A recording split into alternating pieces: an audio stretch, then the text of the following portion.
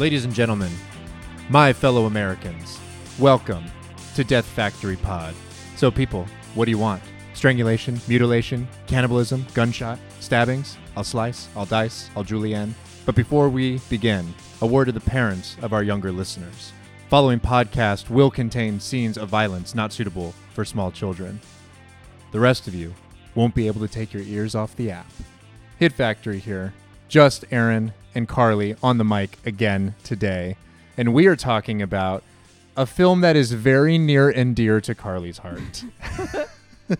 And one that I had never seen before. It's the 1995 Brett Leonard film, Virtuosity. It sure is. Starring Denzel Washington and a pre-fame, pre-LA Confidential Russell Crowe. Probably one of his first, Hollywood performances. It was indeed. Yeah, because he did an Australian picture that people speak highly of called Romper Stomper. Yeah. What year was that? 92, I think. 92. Okay. Well, coming off the heels of that, this was right before the meteoric rise of Russell Crowe. He would blow people's minds in LA Confidential. He would do it again a couple years later at the end of the decade in Michael Mann's The Insider.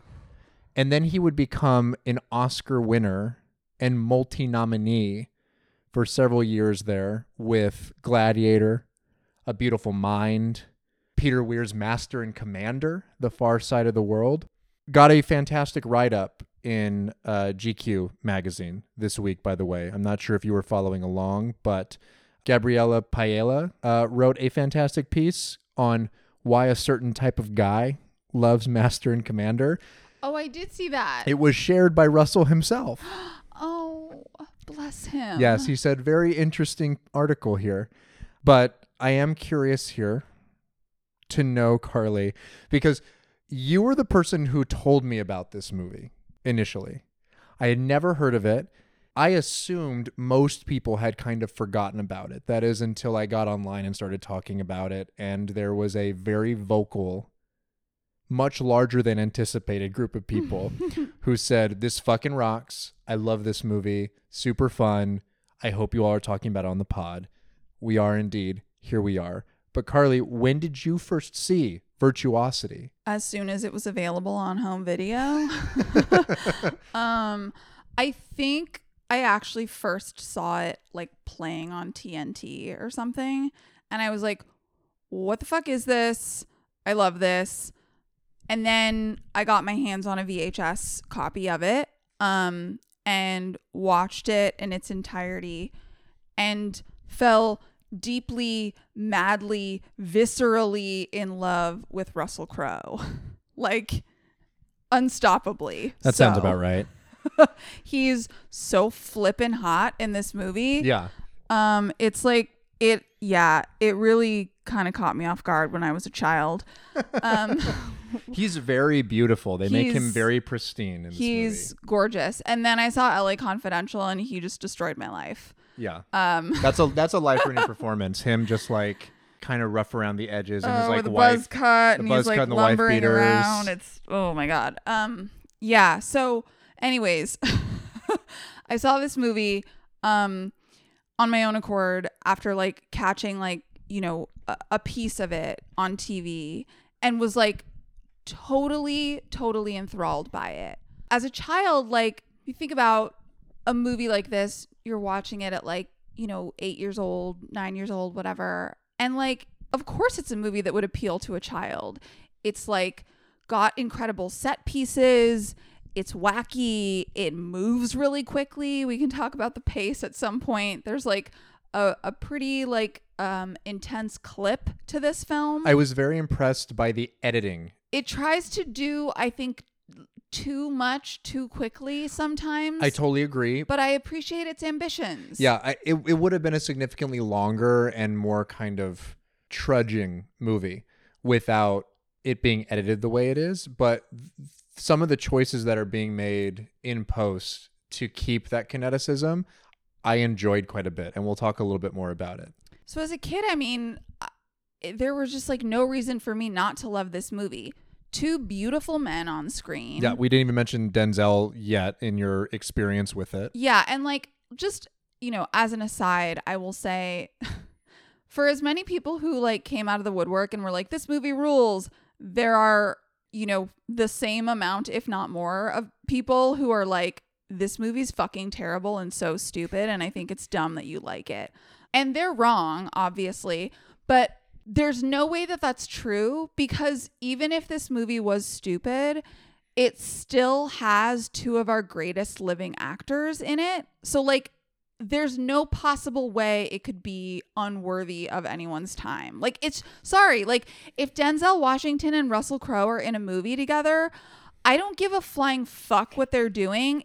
I will watch it, and it will have merit. It will, because they are just people who bring a certain amount of intention and talent to any role in any story, in any context, and that is undeniable.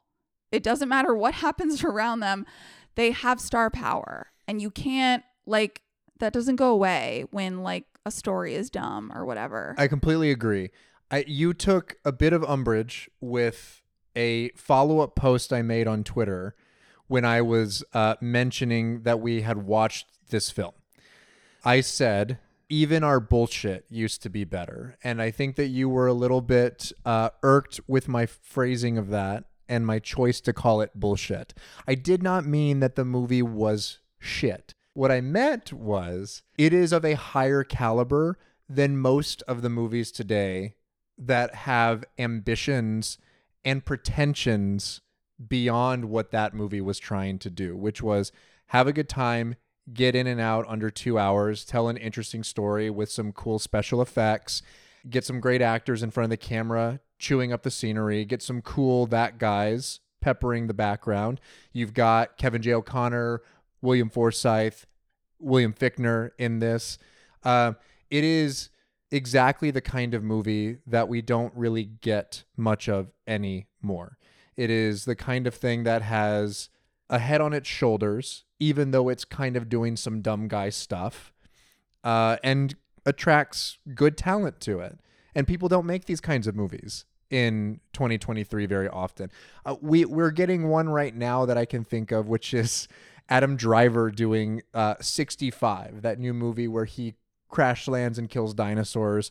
Friend of the show, Bill Gabiri, says it's worth our time. And it's interesting that it happened this week, because I was thinking about it in relation to Virtuosity, a movie that is also sturdy and feels somewhat effortless, and that I just really enjoyed watching.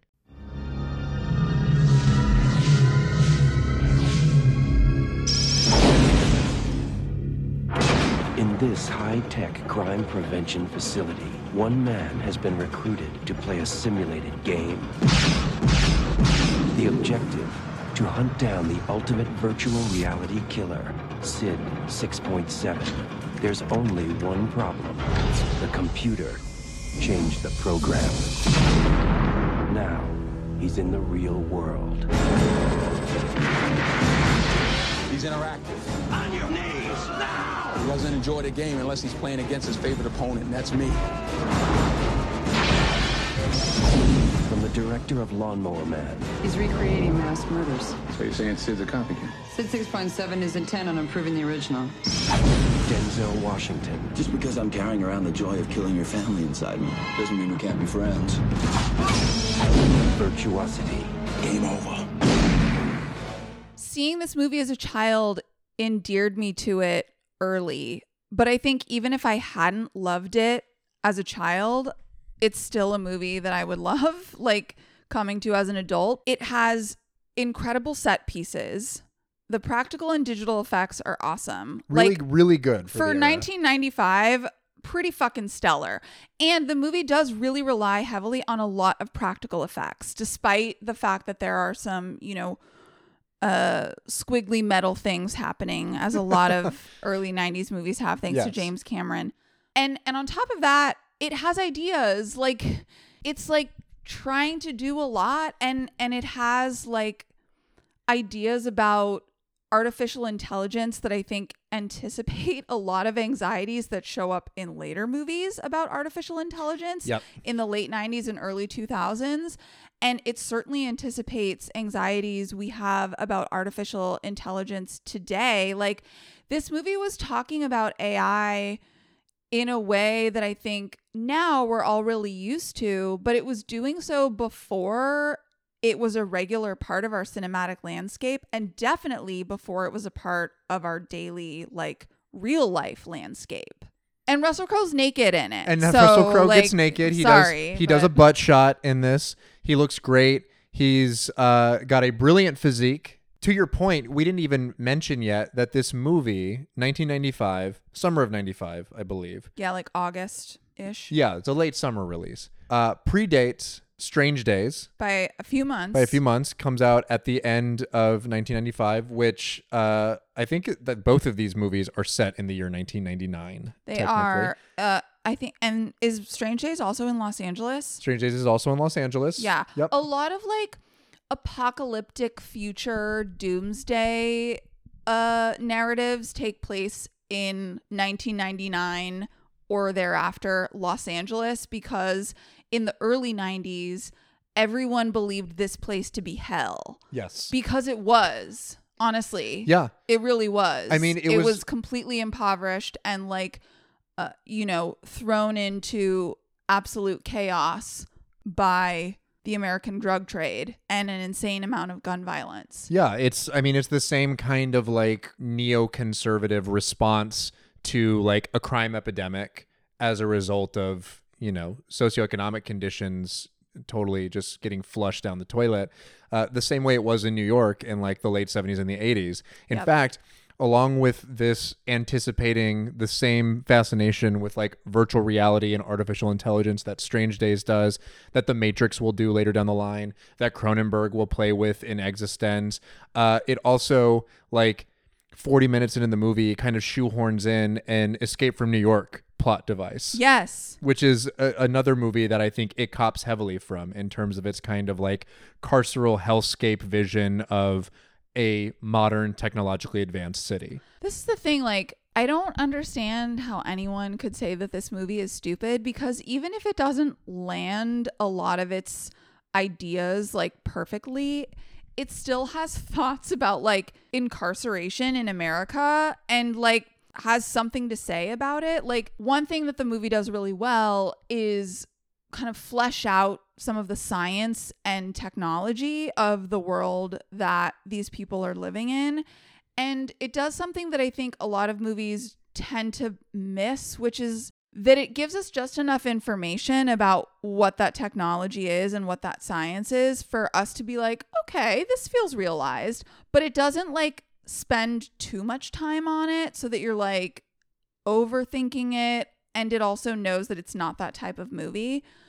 But there are a couple of like key moments that take place in a prison in the opening like 20 minutes of this film that say a lot about what being incarcerated in America meant and still means. And like, it's not pulling punches. Like, the opening shots are a pursuit. And we find out quickly that we're in a virtual reality setting. And it's a program meant to sort of help police officers catch criminals. And when we break out of the simulation, we see two people ostensibly getting their brains fried in a chair. And we learn very quickly that those two people are prisoners. Yeah.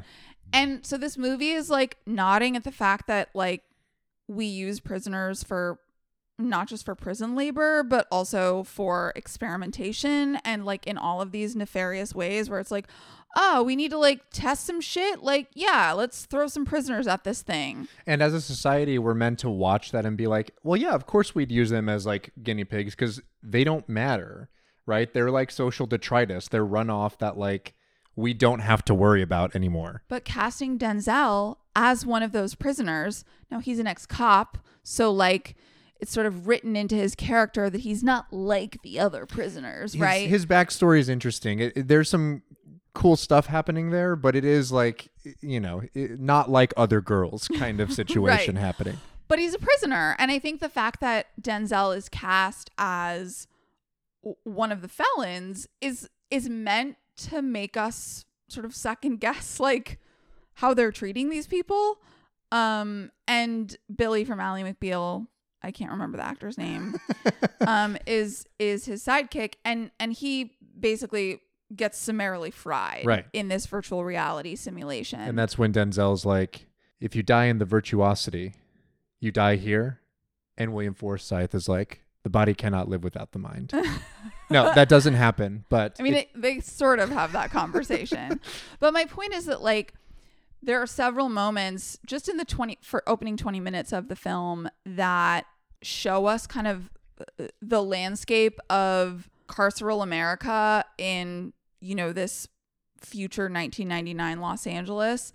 The things that it's showing us have a lot to say about what being imprisoned in America is about and how we utilize this population of people.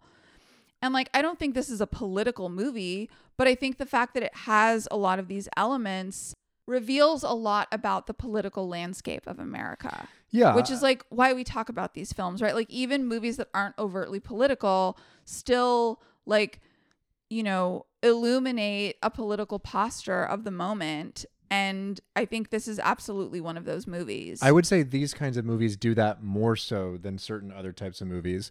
Ones that we've talked about on the show before that are like a little more maybe with it or a little bit more progressive, ones that align with our political persuasions more in 2023 than they did in like 1996, oftentimes reveal to us something about the fact that there was this undercurrent of a leftist doctrine of belief during that period of time, which is always interesting, is always like, oh yeah, isn't that cool that like there's a continuum there?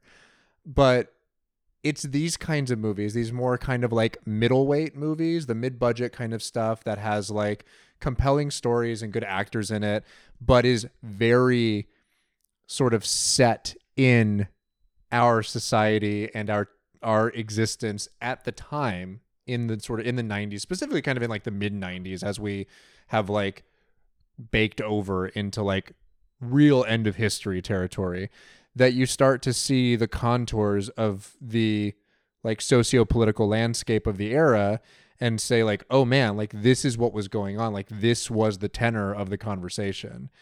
And yeah, I mean, this movie does that. It's what makes it worthwhile to me. It's why it's still interesting as a watch.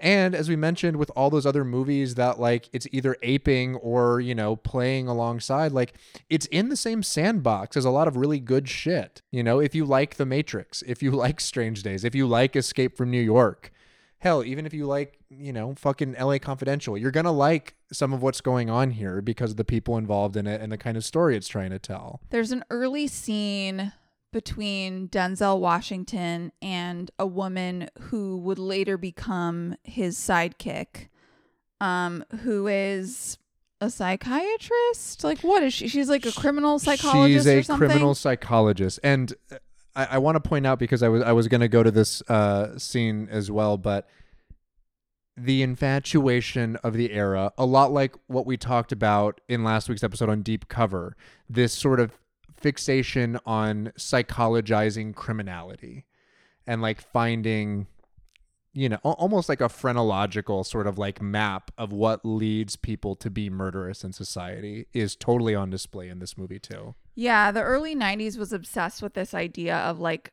the psychological mapping of a criminal, because it was like phrenology like 3.0.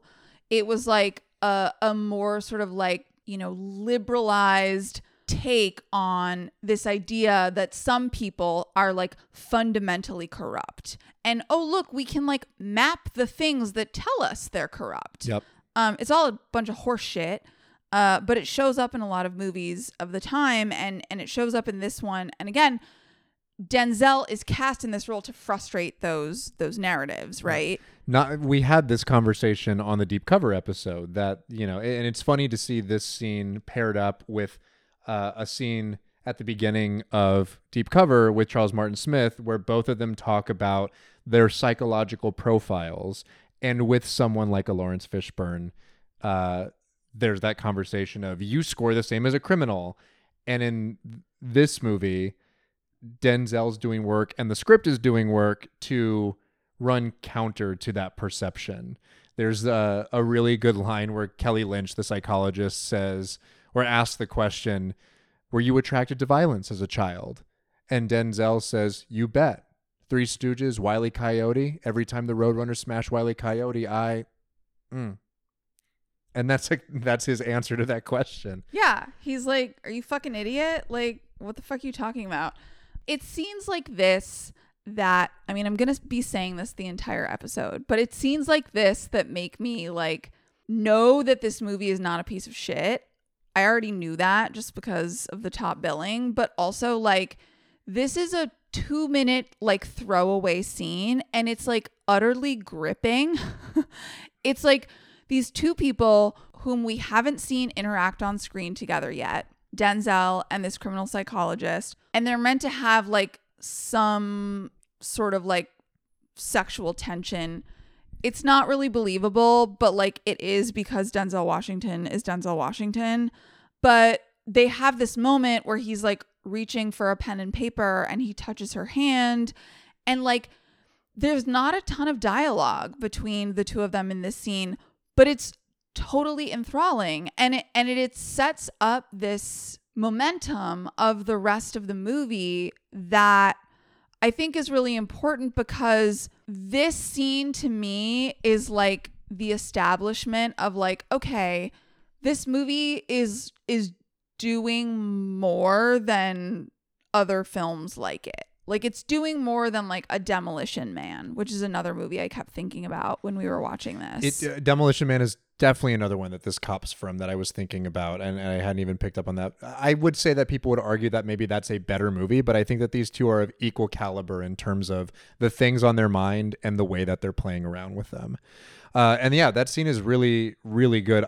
Just moments before that scene, we get Denzel getting into a fight with another group of prisoners because they're part of like the Aryan gang in the prison, and the guy who was killed in the VR simulation in the opening scene was killed, and they think he's responsible.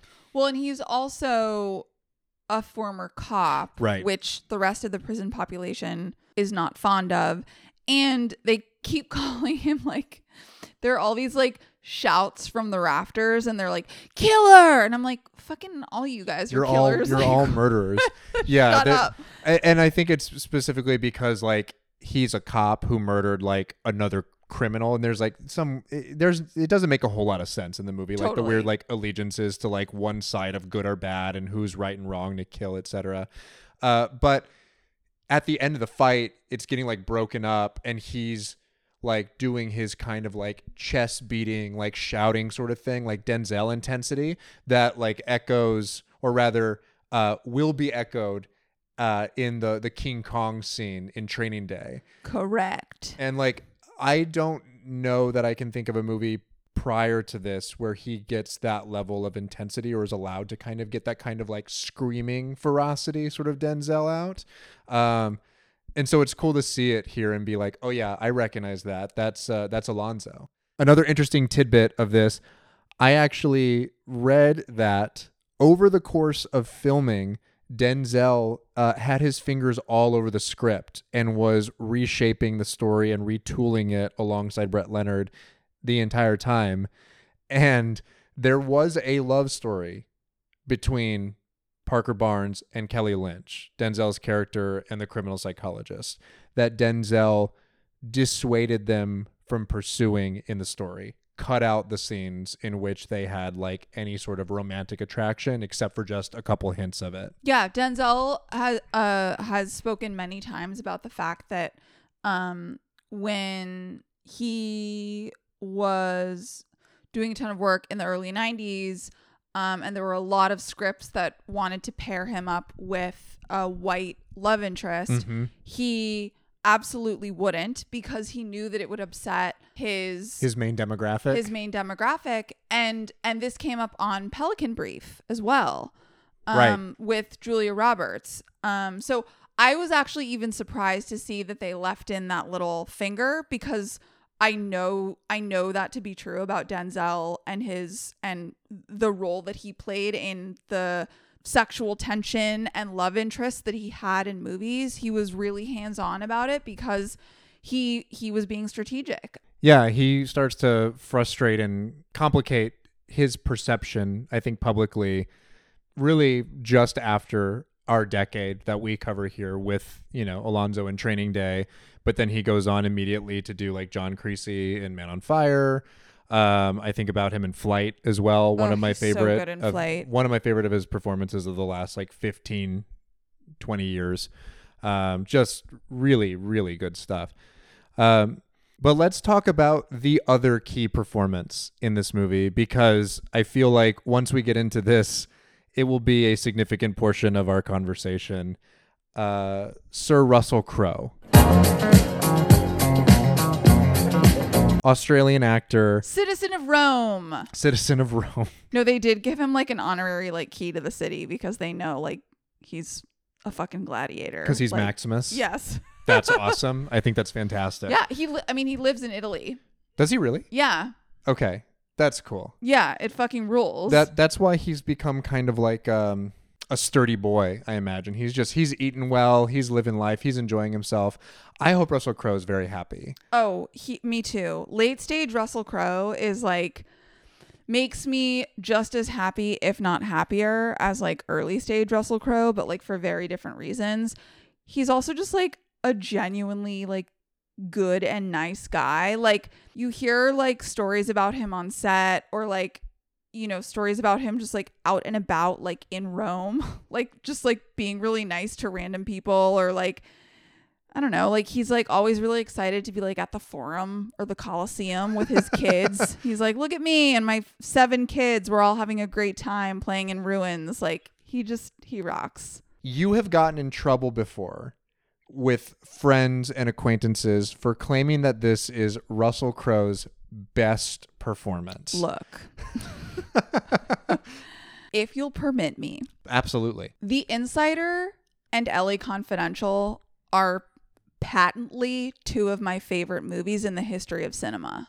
Full stop. Literally 2 of my favorite movies. They're fantastic movies. I think 2 of the best movies ever made. My argument here is not that the role of Sid 6.7 is, say, a heftier or more dramatically important role than, say, that of Maximus or Buzz in LA Confidential. Okay.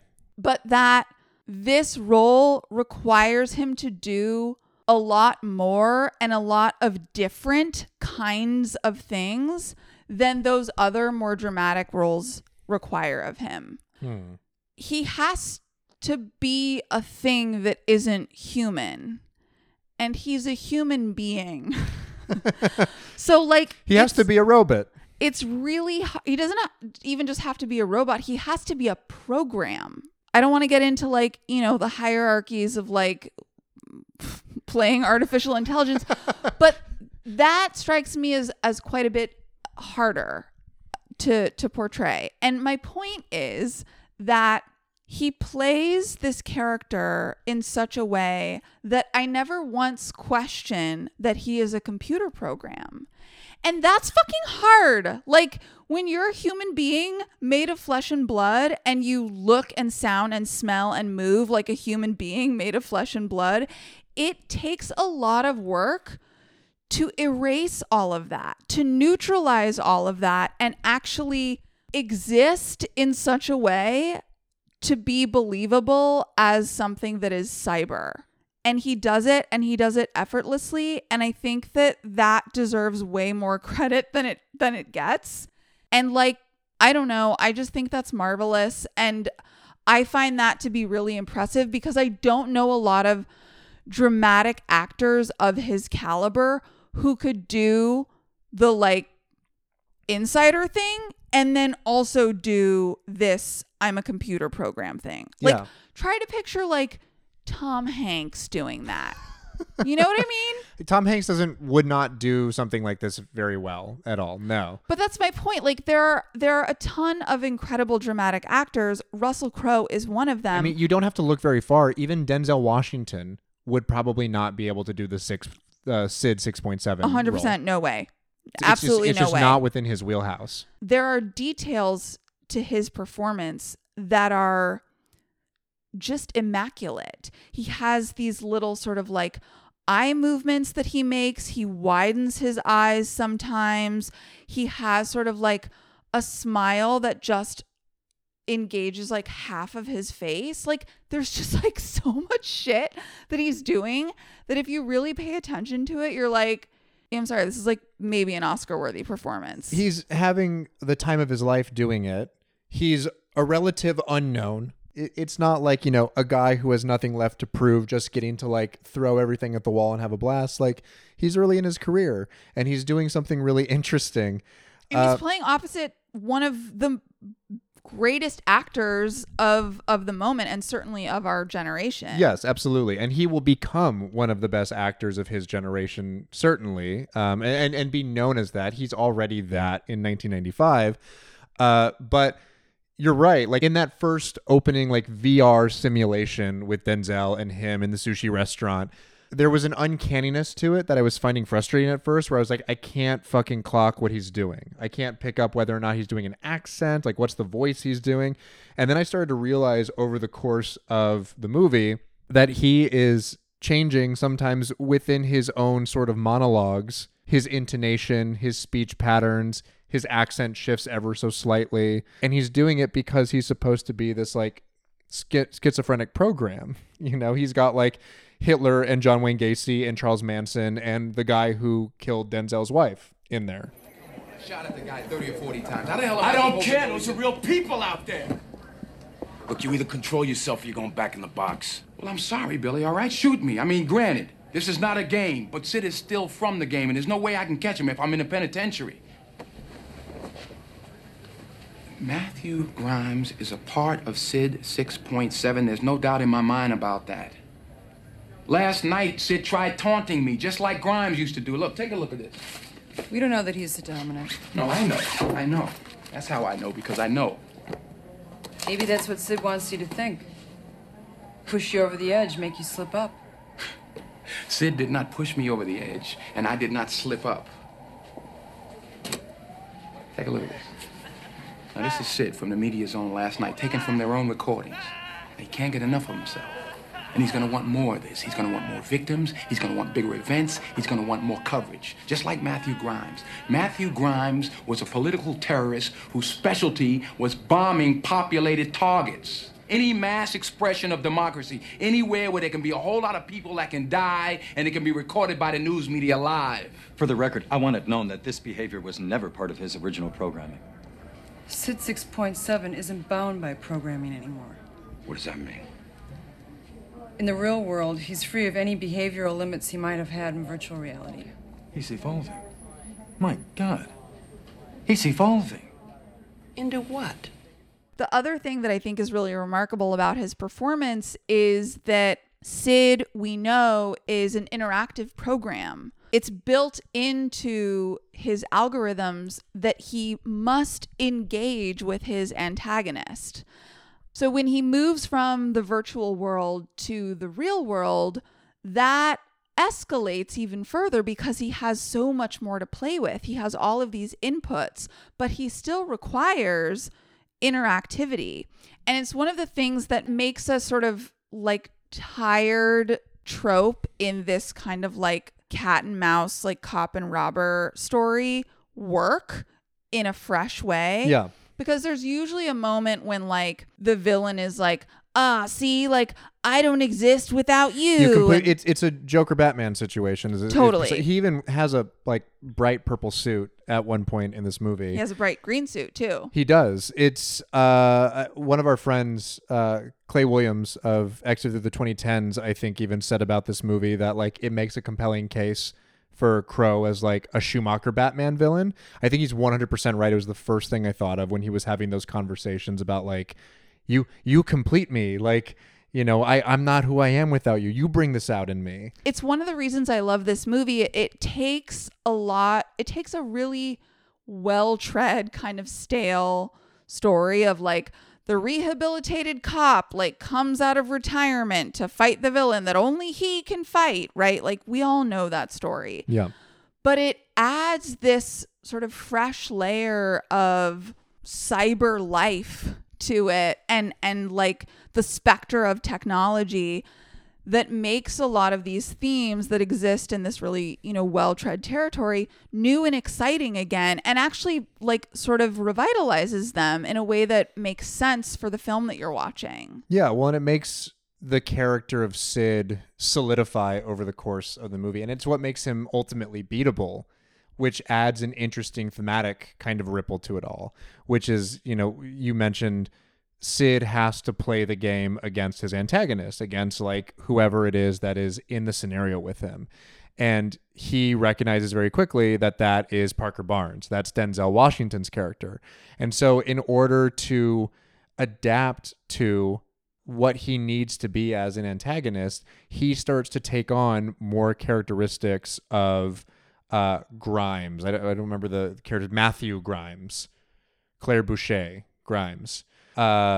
Before we get into the real world, there is one of my favorite scenes in the movie, which has some of those fantastic practical and digital effects that we've already mentioned. It's the birth of Sid 6.7 into his nano exterior.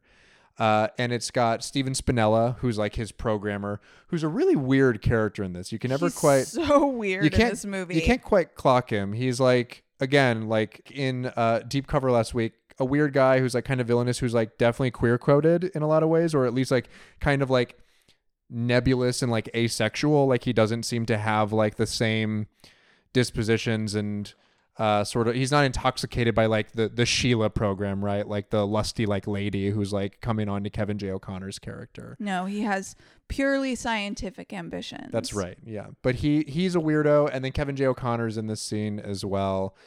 People remember him as maybe like Benny from The Mummy in 1999. Yes. He's also in There Will Be Blood.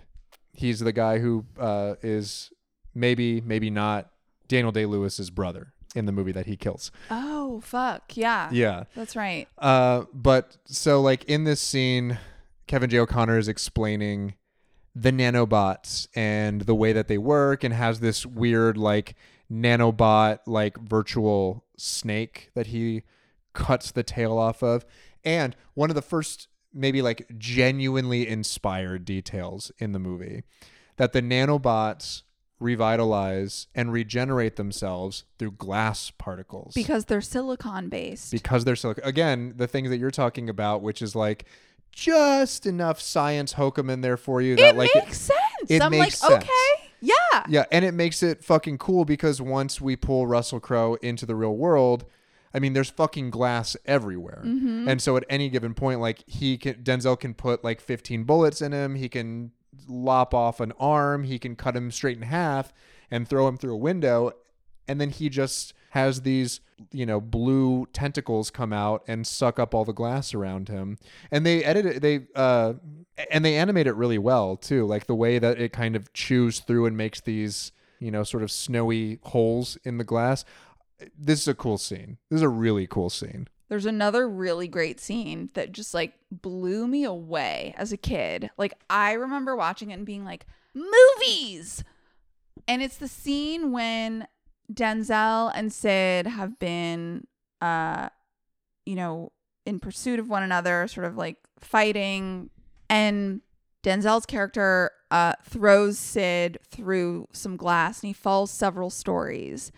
And when we see Sid on the ground, he's in pieces and he's disembodied. His head is sort of like, off to the side.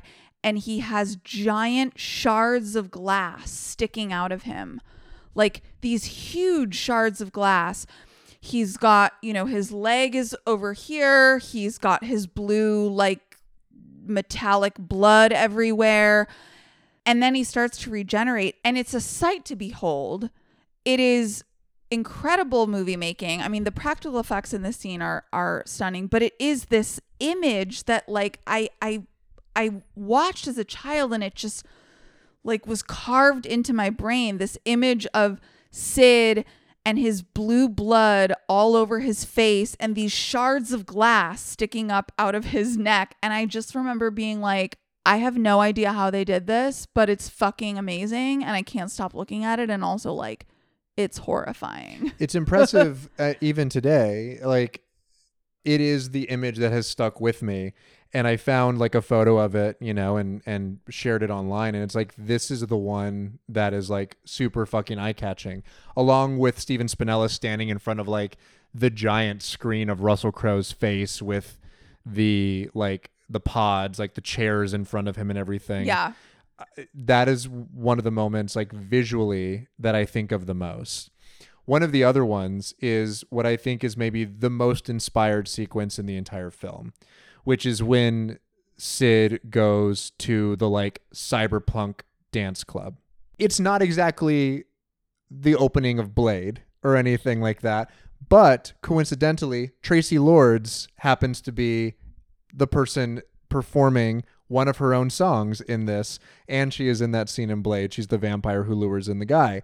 It's like poetry. It rhymes here. But that scene is awesome. Like, it's like a very kind of futuristic, everything is stainless steel and silver, and everyone's in very kind of like cyberpunky retro futurist sort of outfits. They've got the like girls walking around with like the like infrared cameras that are displaying people on the screens, and the DJs with the cool like theremin style like touch electronics.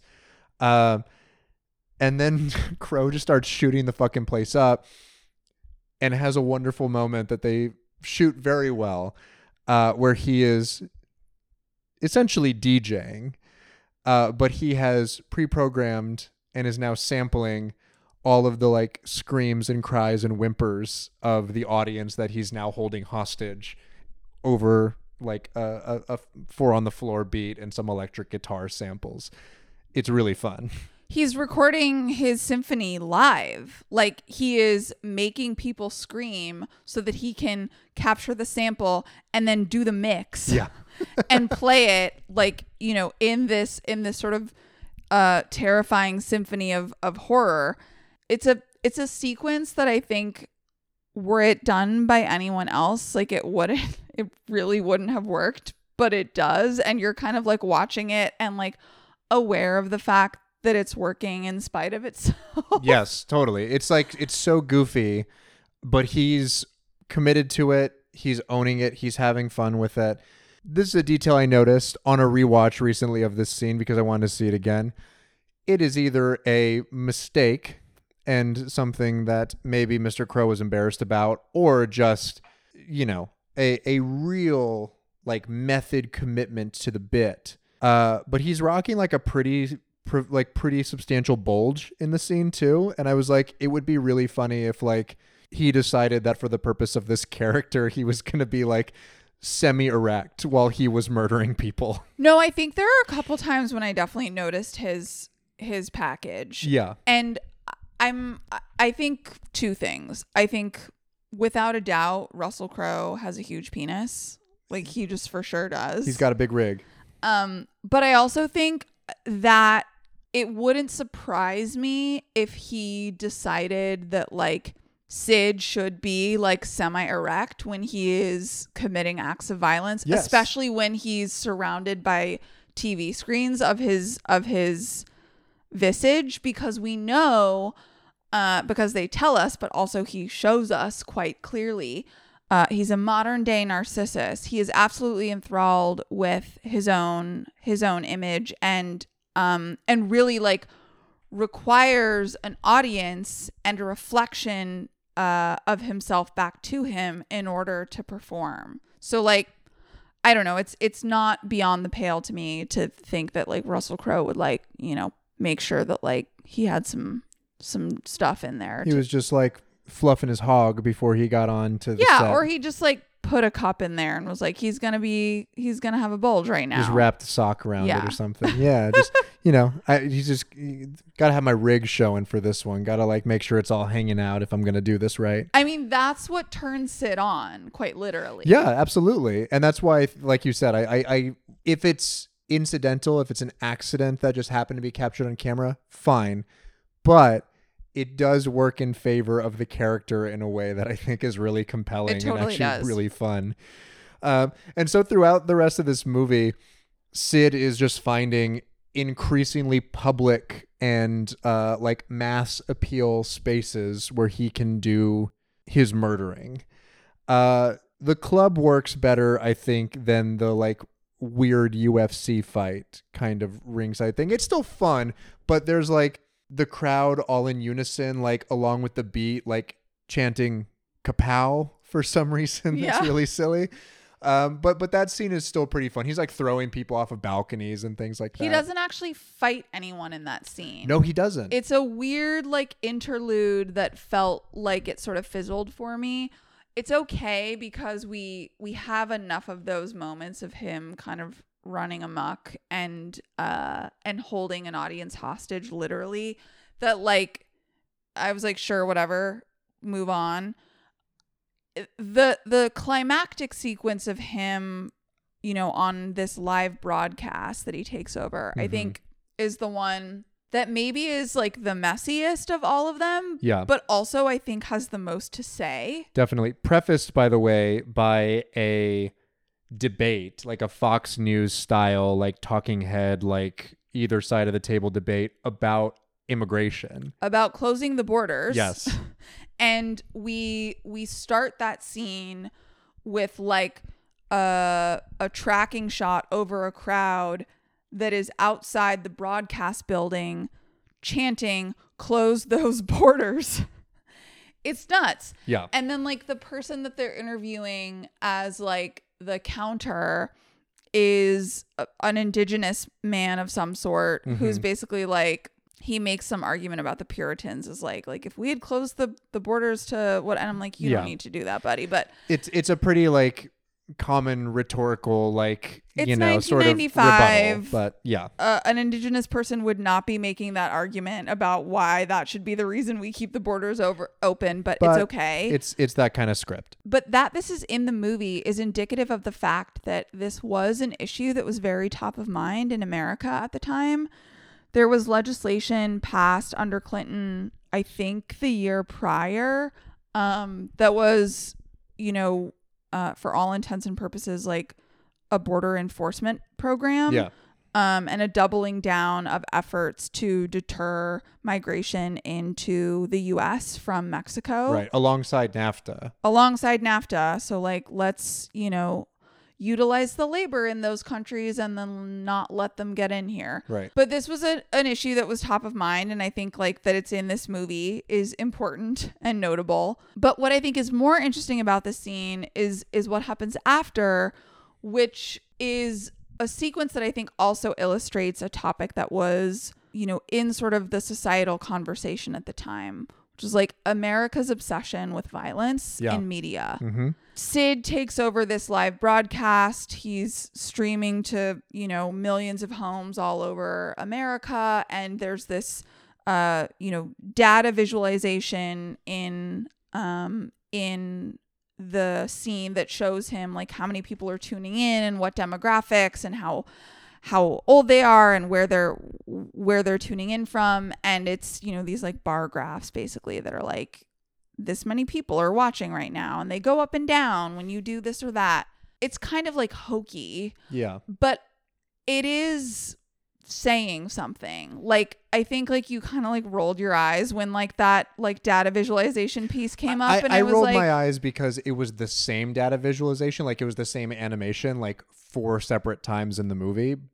But the point of it is well received, even if it's ham-fisted. I think the point of it is important, and like it's there to be like a very literal manifestation of like Americans' appetite for violence, and do so in a way that's almost like that comes off as almost satirical. Mm-hmm. But Sid starts broadcasting death TV, and he's basically like, I'm going to start, live executions. What do you want? Call in, order it up, whatever you want. Like, I'll deliver it to you. It's like peak consumerism in America, right? Like on demand, whatever kind of violence you want.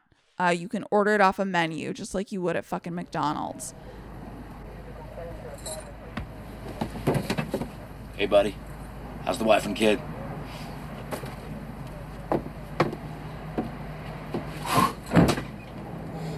Still dead, huh? That's reality for you. No saving, no resetting. You killed him, Barnesy. Just like that bitch on the train. You got too greedy. You leapt before you looked. You reached your old arm in there and... Boom! Boom! Come on.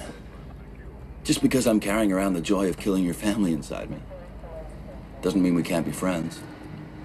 And so, like, for all of this, all of the faults that are in this sequence, I think that it has a lot to say, and I like that it's just trying stuff.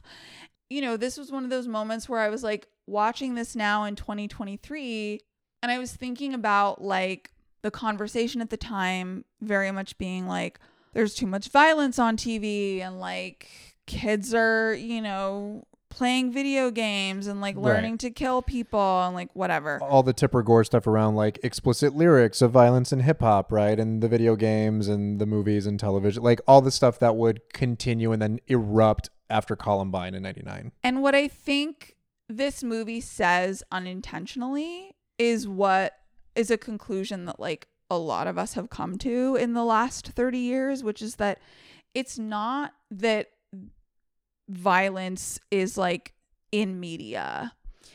It's that violence is like such a readily available and like quotidian part of American life.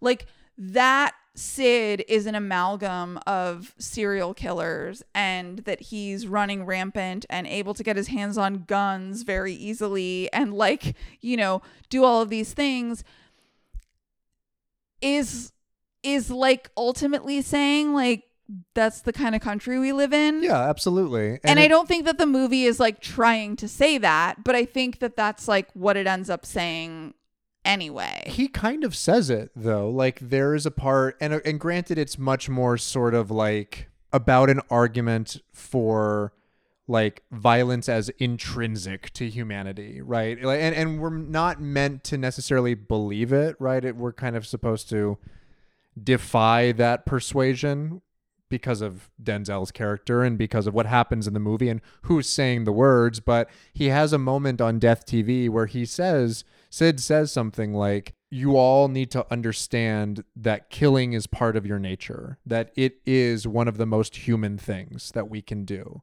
is like kill people. He also has another great line that I think is really important to understanding sort of like, what it means to live in America, which is that he says, what I am is not my fault. I exist because of how you are. Yes. Yeah, I think that's even like one of the same moments in the film, like in that kind of grand long speech that is Death TV. Yeah, and ultimately he's right? He's programmed with the personalities of actual people. And so, yeah, it's a thing in the movie where you get into that kind of like ontological idea of like good and evil actually existing. That was very 90s. But you're right that like watching it with a 2023 lens, you recognize it to be inadvertently a statement about the way that violence becomes an attractive outlet within the political conditions of America that we have created. And that is something that is a like direct response to the kind of culture that we bred, not least of which because of the carceral system and because of policing. It's not explicitly said, but it is interesting that this movie presumes that the two main things that we will use artificial intelligence and VR for are sex and training cops. And those are our two options. So the movie ends up having those textures in it and saying more than you initially think it is on just a very topical first watch of it. And, those are the things we use artificial intelligence for. Yeah. That and random, write this email for me. I don't feel like writing it. Yeah. Chat bot. I was thinking about that with Steven Spinella is he's the guy who freaks out about the singularity after talking to the chatbot for 20 minutes. Kevin Roos. Yes. Yeah. Yeah. I think it's really interesting now that we have all of these corporate media journalists who are afraid of artificial intelligence, but for all the wrong reasons.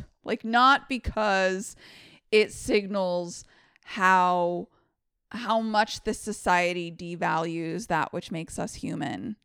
But because this chatbot told this guy to leave his wife or whatever. It's just so dumb.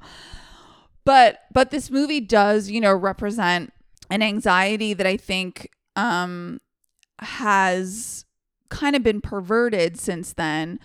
I think there's this strange sort of obsession with AI now that looked and felt different in the 90s and the early aughts. And I think the obsession with AI now is coming more from a place of hopelessness rather than optimism about potential and what is possible.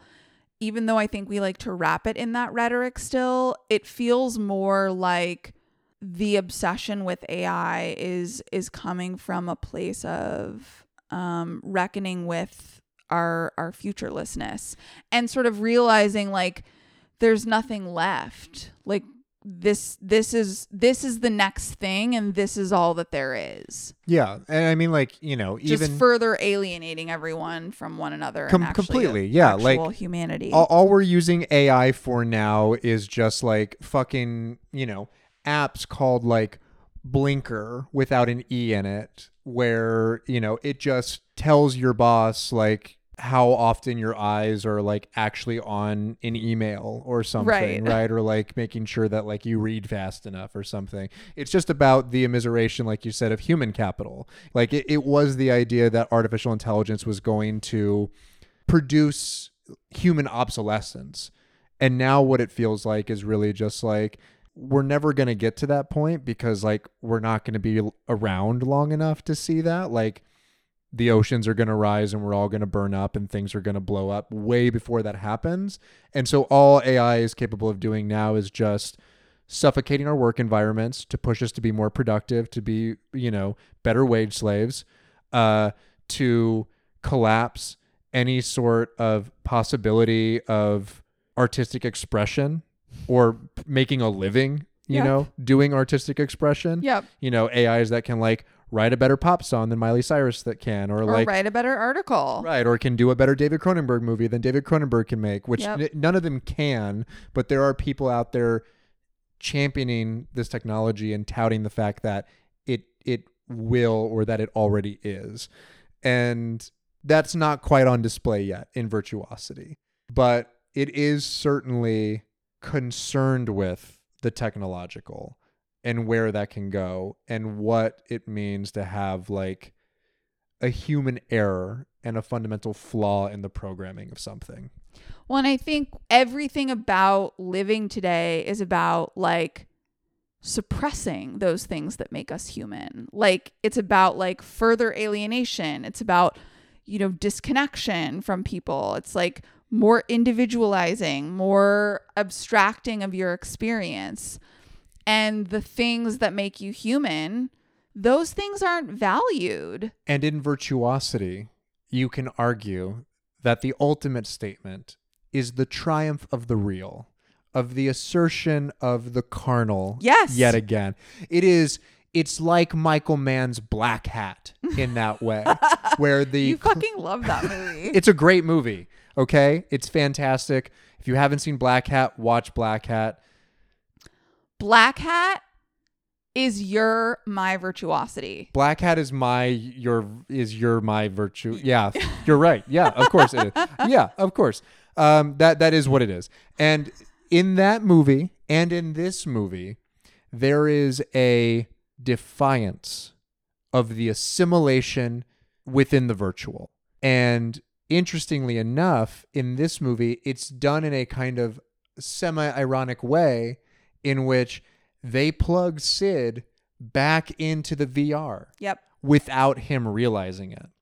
And so they are able to learn his master plan by subduing him and then trapping him back inside the virtual. It becomes a prison yet again for him, right? And the movie says VR is a prison and it isn't the real world. And then Denzel gets to use that metal arm that like is there for no like real reason except like so that he can have a metal arm at the end. I will say this about it. We talked a little bit about already, like, you know, the way the movie's kind of paced and edited.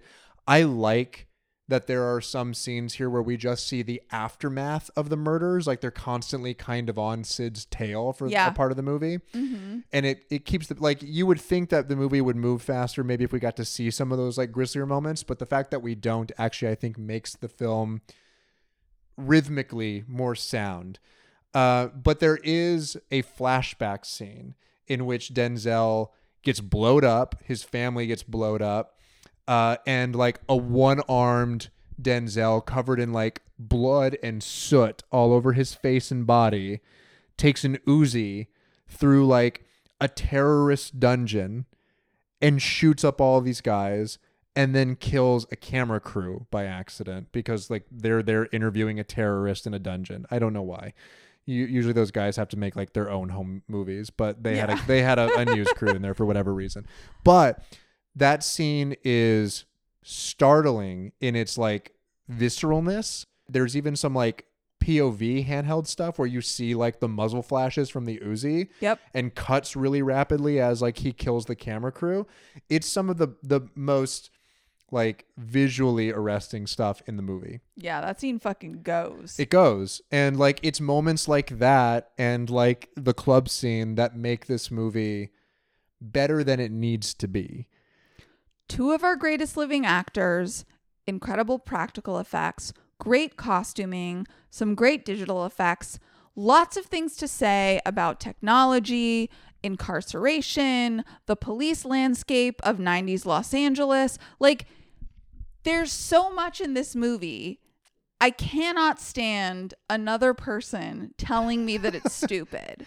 So if you are a listener of this show, first time, long time, last time, what the fuck ever, and you feel so compelled as to reach out to Carly or reply to one of her many extolling posts about Virtuosity, to tell her that you don't care for this movie all that much, you should. You're going to get fucking blocked is probably what's going to end up happening here. Just tell me how great this movie is and tell me why you liked it. I think that's a more interesting conversation. You know than what? Just saying something's dumb. The numbers ultimately will reveal, but I will say people were very excited to hear that we were talking about this movie. Because I fucking know what I'm talking about, man. You pick good ones. I'm not wrong here. I'm like, there are times when I'm wrong. It doesn't happen often, but there are times when I'm wrong about stuff. I'm keeping a list of it, in fact. I know.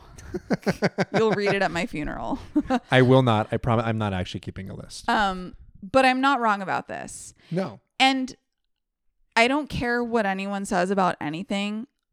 At the end of the day, Denzel Washington and Russell Crowe are in this movie. Yeah. Period. There's also a scene of Denzel flashing back to finger painting with his daughter while doing like caveman chalk drawings really close on like the floor and walls of his prison cell, set to a Peter Gabriel song, Party Man, which is my cocaine.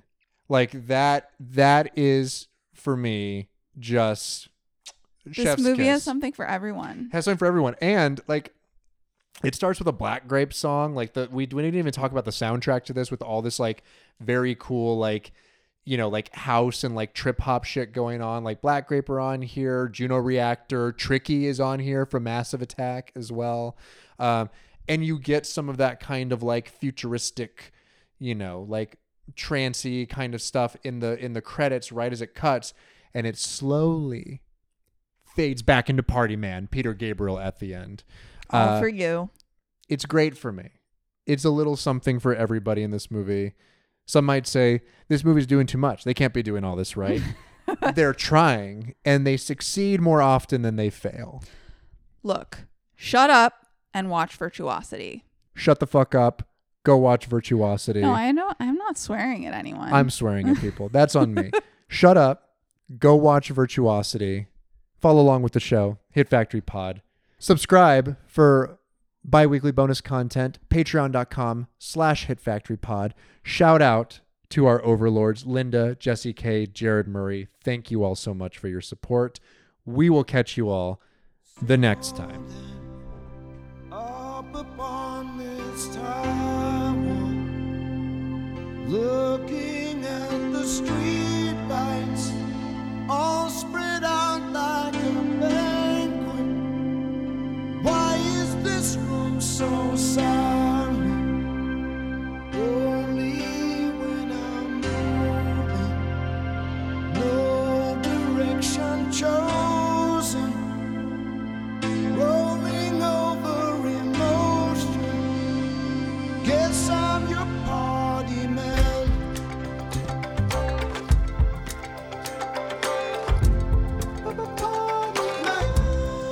Party man, I'm your party man.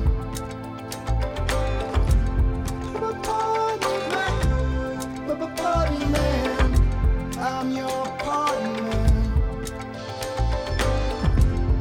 Party man, I'm your party man.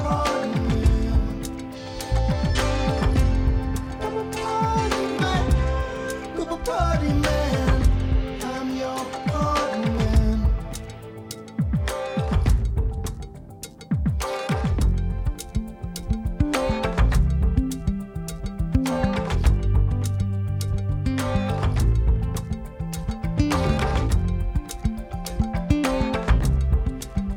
Oh, I'm like, there he goes again, hurtling around and around. Lost my frame of reference, attachment to the ground. Put on that dress in which you were married, and the veil. Movies!